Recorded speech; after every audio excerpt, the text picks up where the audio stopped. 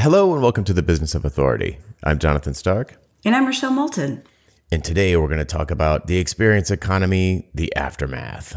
I am so excited for this episode. I've been waiting for this since we talked to Joe.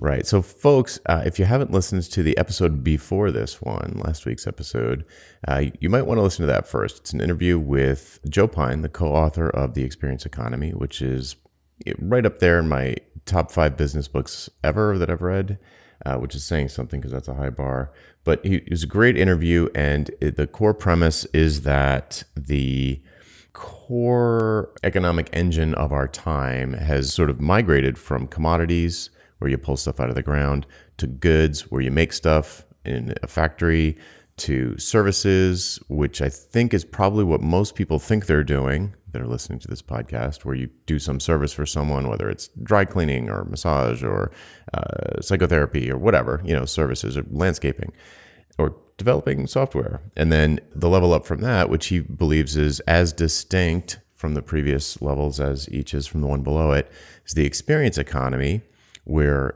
you're creating actual experiences where the product is inside, the feelings that are generated by the experience and inside of the person who's experiencing it, and how that is theater. Basically, the business has theater, and then the highest level and the last level being transformation, the transformation economy, which he feels is the thing that will come after, and that will be the last thing because there's nothing higher than that. So we both read the book. Obviously, we're both on the interview, and we couldn't help going through it. Like, it's amazing. It all makes sense. We can recognize examples of it in our daily lives. We can see where someone is operating in the service economy. We can see where someone's operating in the experience economy. We can see where, you can see it once you start looking for it. You can see it everywhere, and it's like, oh yeah, the experience stuff is better. The transformation stuff is better. If you're like me and you want to charge for outcomes and not hours, then it's incumbent on someone like me to try to be climbing up that progression. And yeah, so it's like, all right, but how does someone like a soloist take these concepts, which are really aimed at, the book is really aimed at kind of like Fortune 500 big companies. How do you take that, and as someone who doesn't have a massive team of employees or retail locations, for example, create an experience in a primarily online business that doesn't happen in meat space, as they call it. So we just wanted to today share with you the sort of pinpoints that we pulled out that we feel like we could apply, the sort of thinking and kind of wrestle with it live in real time. Well, I think the other thing is, in the book, roughly 3/4 of it gets you from the idea of commodity to really focusing on experiences. And as I was reading it, I was getting all of these ideas, but I was still thinking, how do we do this in our kinds of businesses where we're soloists and we don't have these huge budgets to do things online? How do we do that? And then about the last 25% introduced this idea of the transformation economy. And Jonathan and I were texting back and forth going, whoa, this is what we're talking about. And so I think part of this is the journey. It's like, how do we get from just being a service provider to offering experiences and ultimately transformations? That's what I think is so fascinating about this. For me specifically, there's a real challenge with the experience part, because the experience step, which is that it's heavily based on the guest, as he calls the customer at that level, the guest spending time with you. And that's kind of antithetical to, it's not totally antithetical to my worldview. Like, I get it. Like, if you are at Disney World and you are with your family on Space Mountain, like you're not paying to spend the time there, but the more time you're spending there, the more experience you're getting. And it's happening inside you. You're not paying for the time that you are, but I think technically what you're paying for is the feelings. So not to get too woo-woo about it, I was like, oh man, like how does this work for somebody who wants to charge for outcomes, not inputs? If I have to spend all this time with someone that doesn't track. And we asked him about it on the show. It's like, well, if you don't have a retail location, you're not meeting people in real life. Like, how do you even do this? And he gave us some ideas, and I think they track with me. And the time thing, I'm sort of over it. It's not I think it's a terminology that he uses in the book that I think can be taken the wrong way. I fear that people are going to be like, oh, I have to spend more time with my clients. It's like, no, it's the other way around. They want to spend more time with your experience. That's it. With Disney, think about that as an admittance fee, right? You pay a fee in front to get the experience. And maybe an example of that in our world, it might be a membership site. Yes, exactly. Right? Where you come in and you're behind the curtain and you have whatever experience it is you design for your members. Yes, exactly. And so big picture, the mechanism that will get you up this ladder from commodities all the way to transformations is increased customization. And what takes you down the ladder is increased commodification. Is that the right word? Commoditization? I'm not sure. Tization. Well, you're fine. Yeah. So you can either go up and get more valuable, bigger impact, higher fees, all of those things, more revenue, or you cannot innovate and you can just fall down the ladder and be commoditized into something that's easily replicable by competitors or alternatives that are better. So customization. So that doesn't scare me at all, because operating in a digital space, it's not that hard.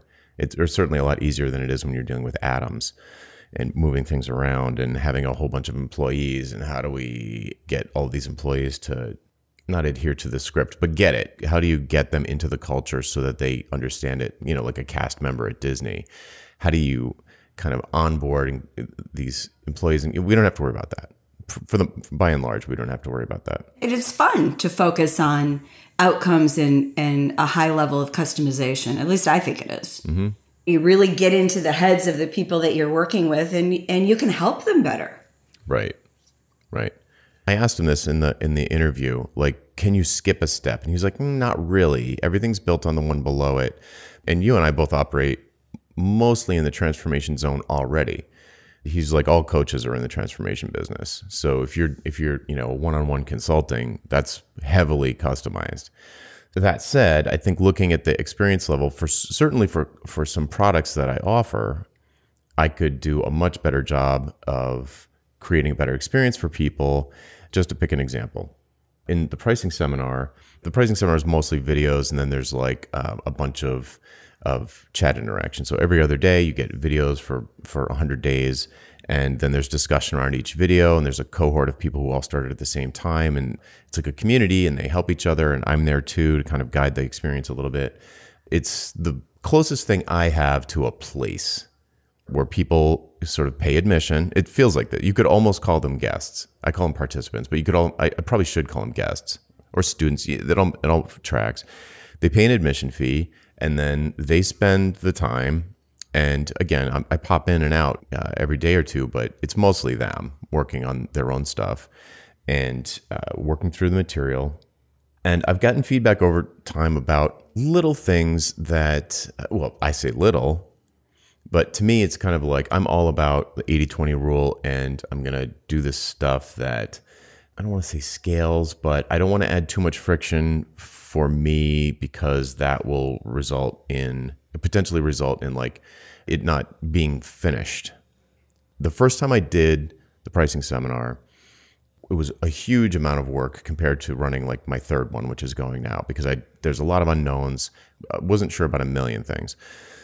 So I did that, and I made a lot of decisions back then because of that massive amount of work. Some things just didn't make the cut.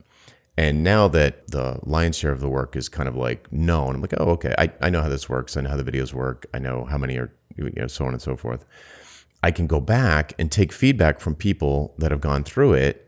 And for example, do things like a lot of people much prefer just audio instead of video. The group breaks down roughly into thirds: people who love video, people who love audio only and would rather have that, and people who love text. So they learn better it's roughly equal thirds, where you've got interesting. I'm like, well, what's the difference between video and audio? But I like video. I'm in that third. You can listen in your car. Right. Or wherever you are. Exactly. Yeah. Exactly. So people, depending on their lifestyle, that's one thing. Another thing is some people they feel like video's way too slow and they would much rather have a transcript. And at the time I was like, yeah, but that means you're just going to scan it and probably miss half of it. But maybe I'm wrong. Maybe they're great speed readers. I don't know. I'm a transcript person, Jonathan.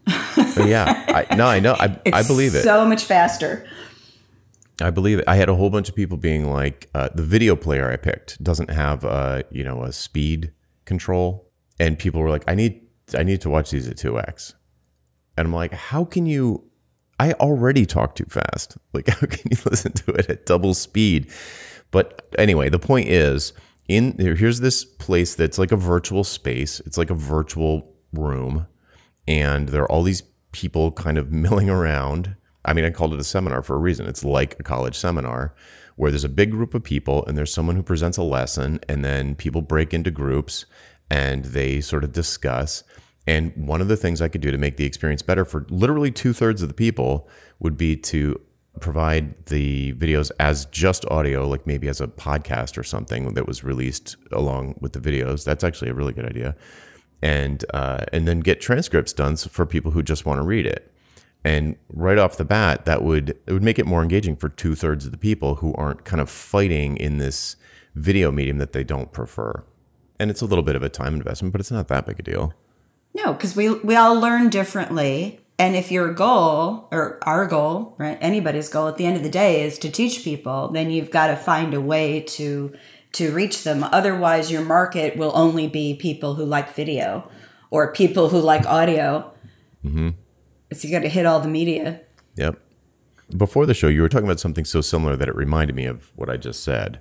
The PDF thing with the red circle or whatever. Oh, yeah. One of the things that listening to Joe and reading their book that really hit me is that I felt like I needed to ask for feedback more often in my one-to-one scenarios. And so it was yesterday, actually, I had a client and I was delivering the results of a brand strategy and action plan. And at one point she said, oh, I didn't understand this line. It's like, I didn't quite get what you were saying. And so when I explained it, I said, well, what would have been a better way to show that to you? And she said, oh, well, what I would have liked was a screenshot on my website with a big red circle around what we're talking about. And I thought, well, of course, because I was giving her a text document and this was something that I was referring to that was visual. Well, of course that would be better. Now, whether I can do that in every single situation, I don't know, but I'm going to try that. I mean, why not? If it helps somebody to get it and get it faster, that's my goal. Mm-hmm. I've got to do it. Yep. The mantra of ascending the economic value ladder, whatever you want to call it, is customization. And I see offering these additional modalities, if you will, gives people the opportunity to kind of customize the experience for themselves. I don't know if that's cheating, but it's like, I feel like it is custom. Like, do you want to get the lessons as text, or do you want to get them as video, or do you want to get them as audio? Your pick. You do it. Whatever works best for you. And to me, that's a good example of customization, giving visuals to, you're a text person, you're a spreadsheet person, and your client is like, well, I could really, we're talking about visuals. It would really help if I had like a picture in front of me. It's like, oh, yeah, right. Duh. Okay, that makes sense. Exactly. One of the things that kept on hitting me, especially in reading the experience portions of the book, were the choice of guest as the buyer descriptor. When you think of commodities, they're bought by markets. It's like this mass of anonymous people. And then if you think of goods, those are bought by customers. And if you think of services, those are bought by clients. And then if you think of experiences, those are bought by guests. And then in the transformation level, they're bought by aspirants, which is a little, not my favorite word, but it does seem like the best one.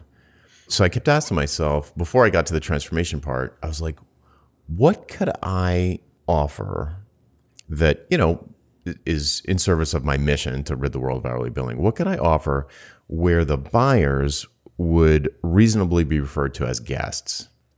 Like, what is that? I mean, a workshop makes sense, a conference, a show. I was going with Like show. a skit. When you said that, I was thinking of a video where you're immersing them in an experience of how to go from hourly billing to something else, like a role play almost, only on film. I mean, the coolest would be if you could like press this button and you get this outcome, and you press this button and you get another. But that's what struck me as you were talking. It was a great litmus test.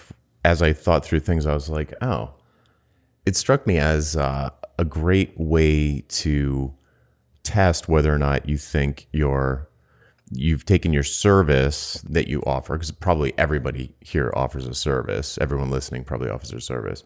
And what could you do could you truly call your buyers guests? Probably not.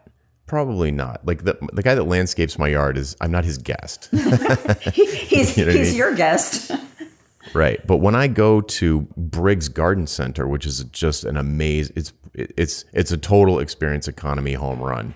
It's this place near our house where you can go and spend half a day strolling through these outside gardens, and there's like a park for the kids that has dinosaur statues, and they have a cafe with really good food, and it's, and they sell plants, right? Like you could just be like, oh, we sell plants, and it'd be like just a rack after rack after rack of like tomato plants or whatever. Right. Like Home Depot's gardening section. Home Depot, exactly. But this is like, Briggs is like the experience economy version of the Home Depot Garden Center, where you just want to hang out there. Like people literally go there for there's a line, like a half-hour wait to get lunch there, and people are just like, that's cool, it's beautiful, it's so nice.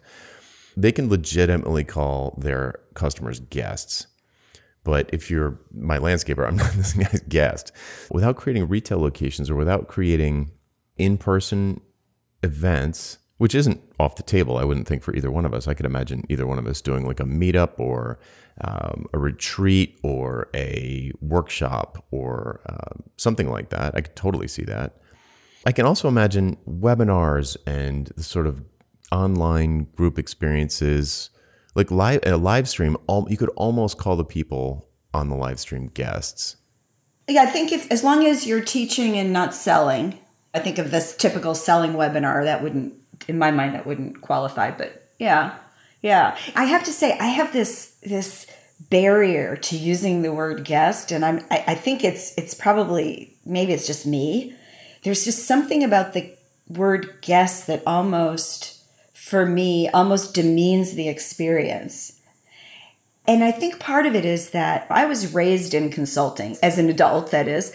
So I've been using the word client for so long. I literally can't say customer. I think of my people as clients, that I'm serving them, and that the highest mission is for their good. It's a type of service.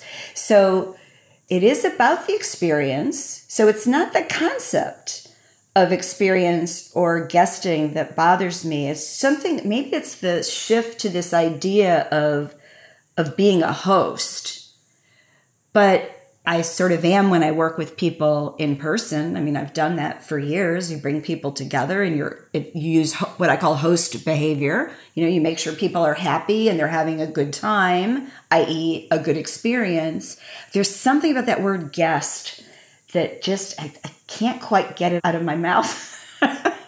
I spent years like front of house in restaurants, and any restaurant, that's what they call the customers, their guests.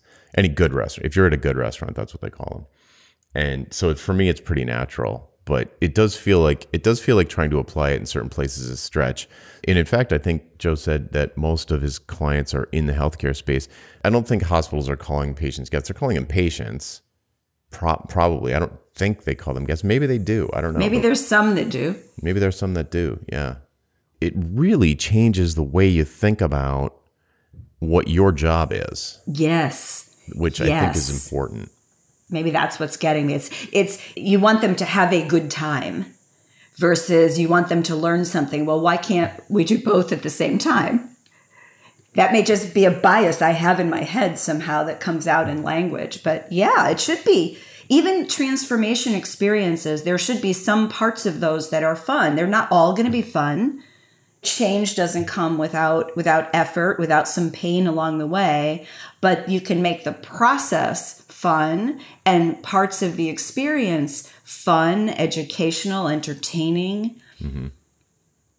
So it's not his mission to turn every service into entertainment. It's not that everything needs to be entertaining, and it's too in-depth for us to go into here, and I couldn't do it from memory anyway. But there are 4 quadrants of experience, and they're educational and entertaining, and there's like a mix of different things.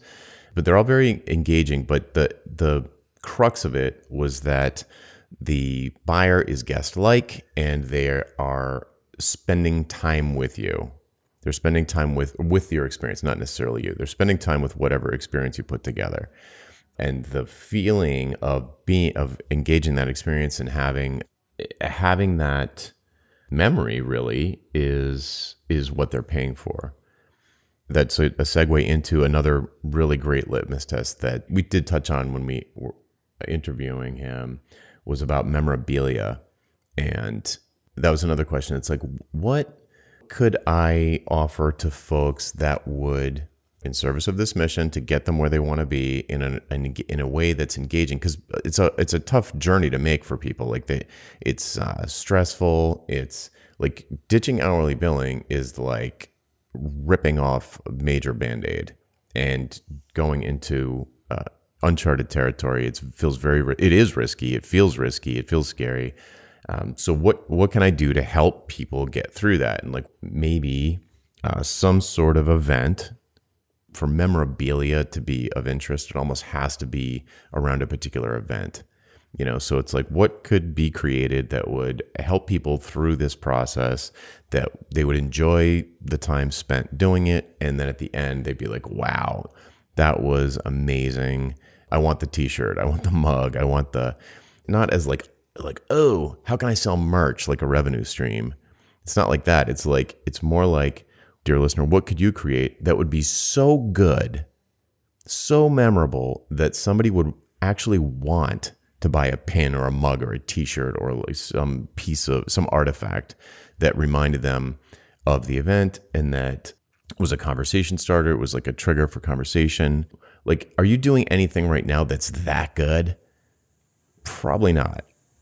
Yeah, well, I think the other thing is, and we talked about this, I think, after we stopped the formal recording, is whether you require people to pay for the memorabilia or not. Because what really strikes me is, I think that whatever that thing is, that it's a talisman for that experience, for your transformation. So I could see a situation where it wouldn't have to be an event, although you'd make it into an event. And by event, I mean, it could be, if you work virtually, it could be a phone call.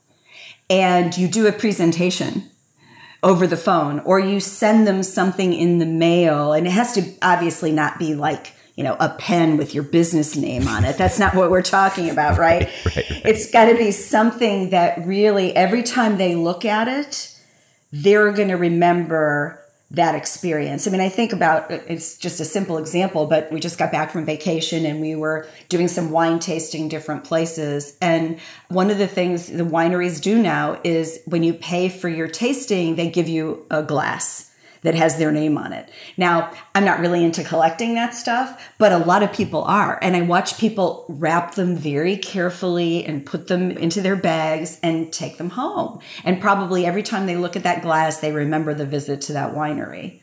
I think at its best, it really tugs at the memory of the experience. Mm-hmm. Yeah, exactly. Like they made it through your coaching program. Right. When you look at this wine glass, you're not like, oh, wow, what a nice wine glass. You're thinking, oh, that trip was so great. Like I've had a couple of service providers that I've hired to do things for me. And, like a project had a beginning, a middle, and an end, and it's over. They're really nice. And periodically they'll send me like a moleskin with like an embossed, like their logo and tastefully embossed on the cover. And I'm like, this is nice, but I don't want this. I'm not going to use it. Now I have this thing that I don't want to throw it out. Like, what am I supposed to do with this? And here's the thing. The problem is it just reminds me of their business. Like, oh yeah, remember when these people built this website for me? Like, But the process of building it wasn't like they were great and it was good. They did a great job. I was very happy with it. And the outcome, I was very happy with the outcome. But the time I spent with them doing it was not memorable. So when I get this thing in the mail, it's like, it has no emotion attached to it. It's just they're very nice. It's a nice thing to do, but it doesn't have the effect that a diploma has. It doesn't have the effect that a T-shirt from a Foo Fighters concert has. It's totally different. It's still an artifact that, I don't know. I hope it's obvious what I'm saying here, but internally, as I think of it, there's no comparison between this like random Moleskine notebook that I get in the mail and like a hoodie from the Foo Fighters at the Boston Garden or Fenway Park. I just thought of an example of something that I used to do. It's just been so long since I've done it, I've forgotten. So I used to lead these giant change projects for corporations. And so we would have a team, be a consulting team and a client team. And when the project was over, I always made sure to mark the event with some kind of, it was either a lunch or a dinner, usually. And what I used to do, and it's going to sound really weird, is I would write them a poem. And when I say a poem, I mean funny, that recounted the whole journey. I made sure every single client got their name in it, along with some quirk that everybody knew about them. I would get up and I would read this poem. Of course, they would laugh, but I got so many requests, they wanted it. So in a couple of occasions, like I actually had them bound, but usually they weren't that long. It brought everybody together, and it wouldn't surprise me at all if they threw it away. But for those moments and for some months afterwards, because we'd been through the war together, and most everybody came out the other side. So you had this piece of memorabilia that was ephemeral. It didn't cost anything. It was just on a piece of paper. I know one person still has it, and that has to be at least 20 years since that one. Yeah, that's a great example. And guess what? When you had that lunch or the dinner, they were your guests. They were. Good point. They were. You're exactly right. They were my guests. Absolutely. Yeah. Yeah. Obviously, there's something to it. The book has been out for 20 years and it's still very successful. But there's really something to it. Like it's so easy to sort of, this is a bunch of woo-woo, feel good, spending time in, memorable experience. It's like, or that's just for restaurants, or that's just for theme parks or something like that. And I'm like, I can't stop seeing it everywhere. That's the thing that's really got me. That's the thing that's really got me hooked into this. And like, wow, I could make things better for the people who care about these things, in the same way that Starbucks is better than Dunkin' Donuts or buying a bag of Folgers beans at Eastside Marketplace. Like the amount of beans in a cup of coffee is like a penny or something at the commodity level.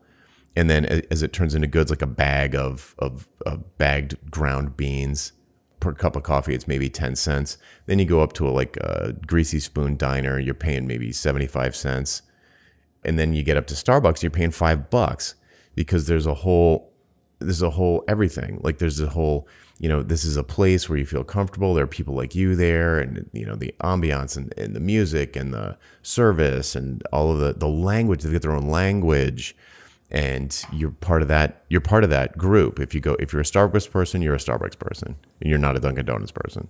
Well, or the example he uses in the book of a coffee place in, I think it's St. Mark's Square in Venice, where it's $15 a cup. So yeah, there's always some place to take that experience. And hey, you get to keep your cup at St. Mark's Square. Now you've got your memorabilia. Well, I think the other thing that it would be easy to scoff at, but I wouldn't for a second, because I totally believe him, is work is theater. And I think in my own experience, as I work with experts, so many times we've been taught we have to take ourselves very seriously because we are an expert and we are becoming an authority on whatever it is. So we must be, formal, and we have to do all those things. But really, it is theater. It's about how they see you. And it's easy to think of it when you're doing platform speaking, right? How you hold your body, how you move, how you make eye contact, how you use words, the tone of voice and all that. But I totally agree with the authors that a lot of this is about making the work that you do theater because people are watching or they're listening if you're doing work virtually. And how we approach that exchange of knowledge, information, wisdom, depending on where we are on the chart, it impacts people. It makes a difference. Oh yeah. And if that really rubs you the wrong way, dear listener, like acting, that's BS and it's not theater. It's nothing like that. First of all, I agree with all that, but I understand that it's like it can be repellent to a particular mind. I think the important thing to recognize is that if someone can see you, they can see you or hear you or whatever. If you are not completely by yourself, you're sending out, Pine would say, you're on stage. And that's a fair way to put it.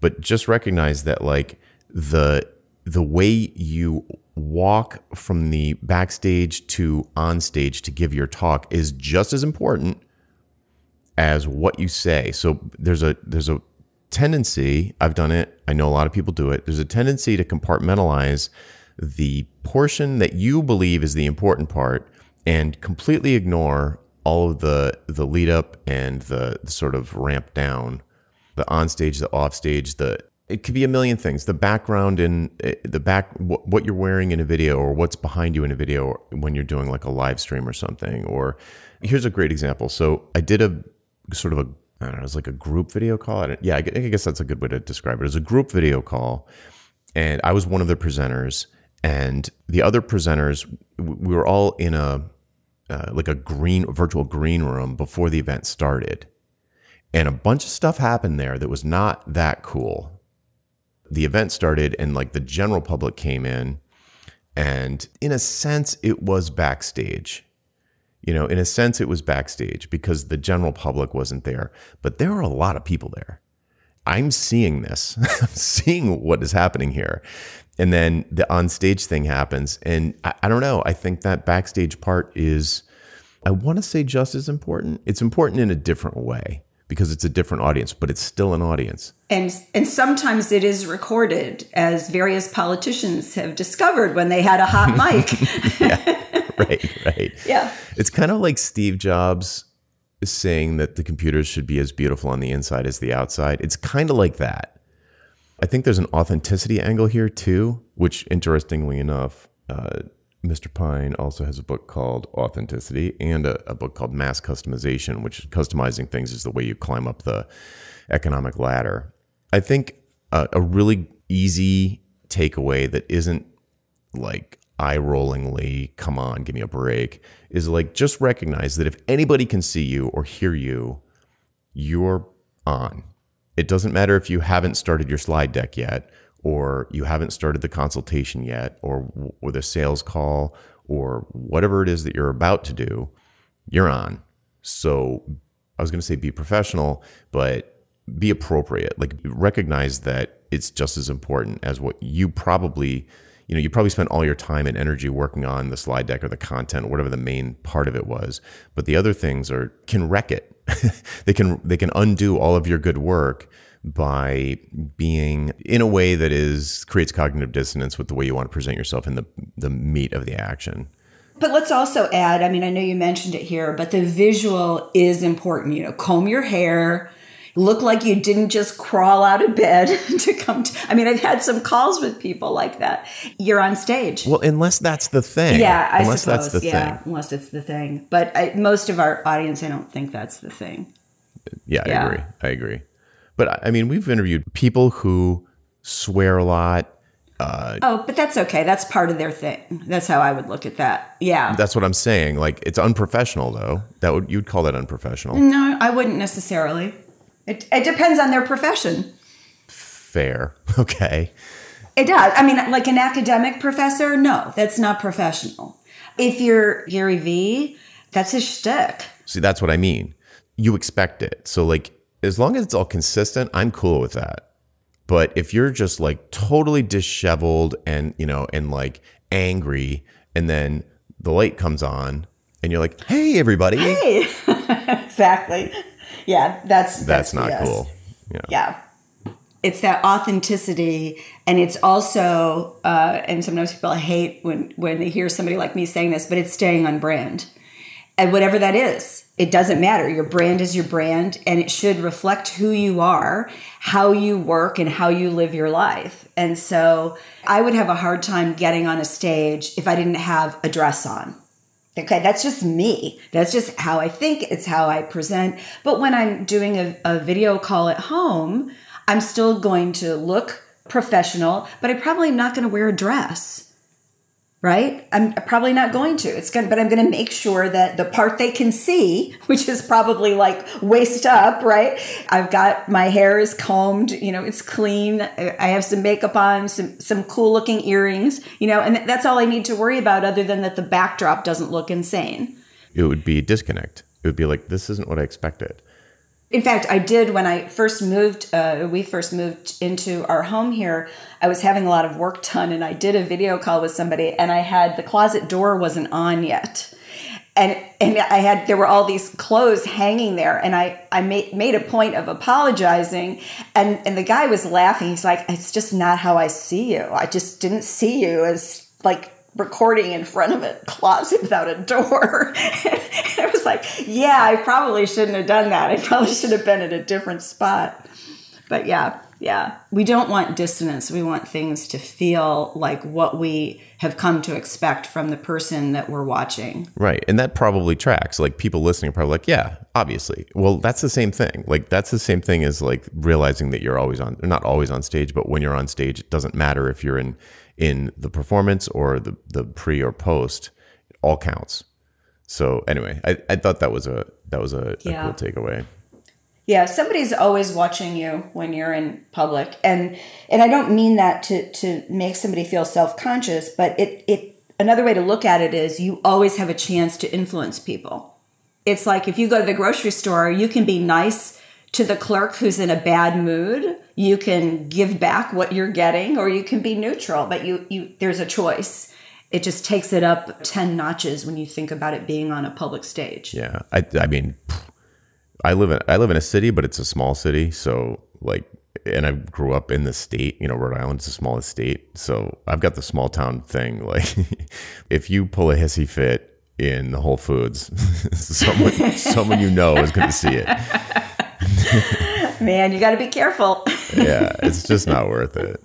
And there's cameras and microphones everywhere. Privacy is like, not to get into a tech thing, but someone's watching you. Everything you do pretty much everything is going to be observed. So it's like, I'm from a newspaper family. And when I was little, my dad was like, yeah, at some point, it's like, don't do anything that you don't want to see on the front page of the paper, because that's could be where it ends up. And it's similar. It feels like similar advice. Is there anything else we could talk about that your head exploding from the interview? Yeah, I had to write this down because I wanted to make sure I quoted it exactly. It's from the book.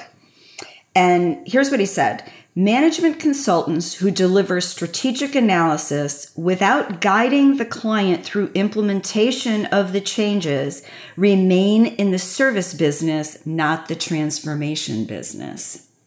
That just blew me away. This idea that you can, if you do strategic analysis, you can't be in the transformation business without implementation.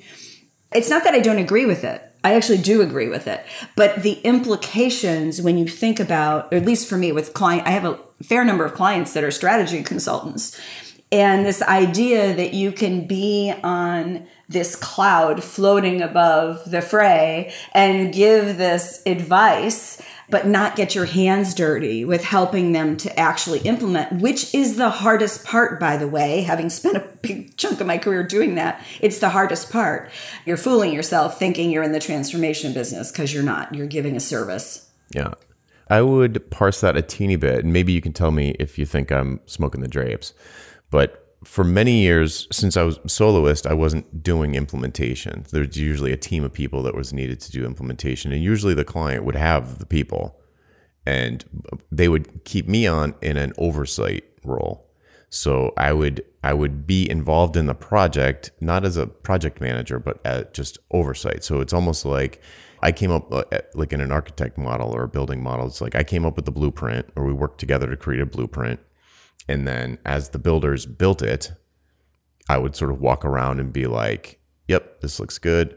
Why'd you use that? Okay, that's probably a good idea. Good job. Or I don't know, you guys, I think this is going to be a mistake. You're going off book, and, sort of like keep people on track, but I'm not actually pounding the nails. So, perhaps that is, not the same thing, but it certainly feels like you've got skin in the game's not right, but you have some skin in the you're game. On board, like you're involved in the implementation. You're not doing every single thing. I kind of don't think it matters like where the paycheck, like how the money's flowing. If the money is flowing to like an outside party that's doing the implementation, like is it flowing through me or is it just going directly to them? Who cares? That doesn't matter to me as I'm thinking about this. I think of it, and I used to do a lot of merger integration work. So I think of it as that you're an advisor to the team as you get to that point. And so sometimes you step in proactively because you see it running off the rails. And other times you wait for them to bring you in because you're not an employee of that organization. You see it from a different level, but you have to help them through that implementation. And when I used to do that work, it was interesting because McKinsey would do the big picture business strategy work, but they never had anybody doing the merger integration. They do now, but they didn't then. And so I would literally, the way I would get projects is I would hear where McKinsey was doing business strategy. And I would show up on their doorstep and, show them how to make it work with the people in the organization. But you have to do that on some level if you want to keep moving on this continuum from, service to experience to transformation. Mm-hmm. I mean, some people just offer one thing. They just get paid to speak and that's their thing, or they just do coaching, or they just do development, or they just do whatever. But if you could have different things that occupy different spots in the sort of progression. So like the highest tier thing you might do, Joe talked about, is Golf Pro. The Golf Pro could do these sort of one-on-one. The promise is I'll get your handicap down to single digits. It's $5,000. And you're going to do all the work, by the way. But without me, you won't get there. So take it or leave it. And so that's sort of you could imagine that what I would call his helicopter option, where it's like very highly engaged, very much transformational, charging for the transformation, not charging for the inputs or the time it takes the Golf Pro, but just for the outcome, the desired outcome. But the Golf Pro could also sell clubs. That's a product, or that's the goods level of and he could also sell a video course of how to improve your swing. And he could also teach group classes where a whole bunch of people show up at Wednesday at 10 p.m. or 10 a.m. Who would golf at 10 p.m. And gives like just a class, and that would be maybe a service. So I don't think you need to operate exclusively in one of these spots. I think that you could have offerings at all different levels. That's a really good point. And I think it also positions you well for that continuum, because one of the things I'm kind of chuckling about is there are so many people that want to coach on a thing. There aren't that many people that are actually delivering the thing. And sometimes you need it done for you, right? Versus you don't want to learn it yourself. You want somebody to do it. So there's a real advantage, I think, to having those points at all three. Probably not below services. I think I would stick with the higher end of the spectrum. But yeah, if you're selling any products, it should be more like memorabilia, probably, if you want to be an adherent of the book. Well, information products like books and things like that, absolutely. But I'm putting that in the services, experiences, and transformation because of who our audience is. It's not a book to while away the hours in 12th century England. Romance novel. Yeah. Right. Yeah. Or it's not a lamp either. Right. Exactly. It's not a bag of coffee beans. It's like Yeah. I could seriously talk about this for another hour, but I think we should probably stop. Yeah. Cool. All right. Well, that's it for this week. I'm Jonathan Stark. And I'm Rochelle Moulton. And we hope you join us again next time for The Business of Authority. Bye. Bye-bye.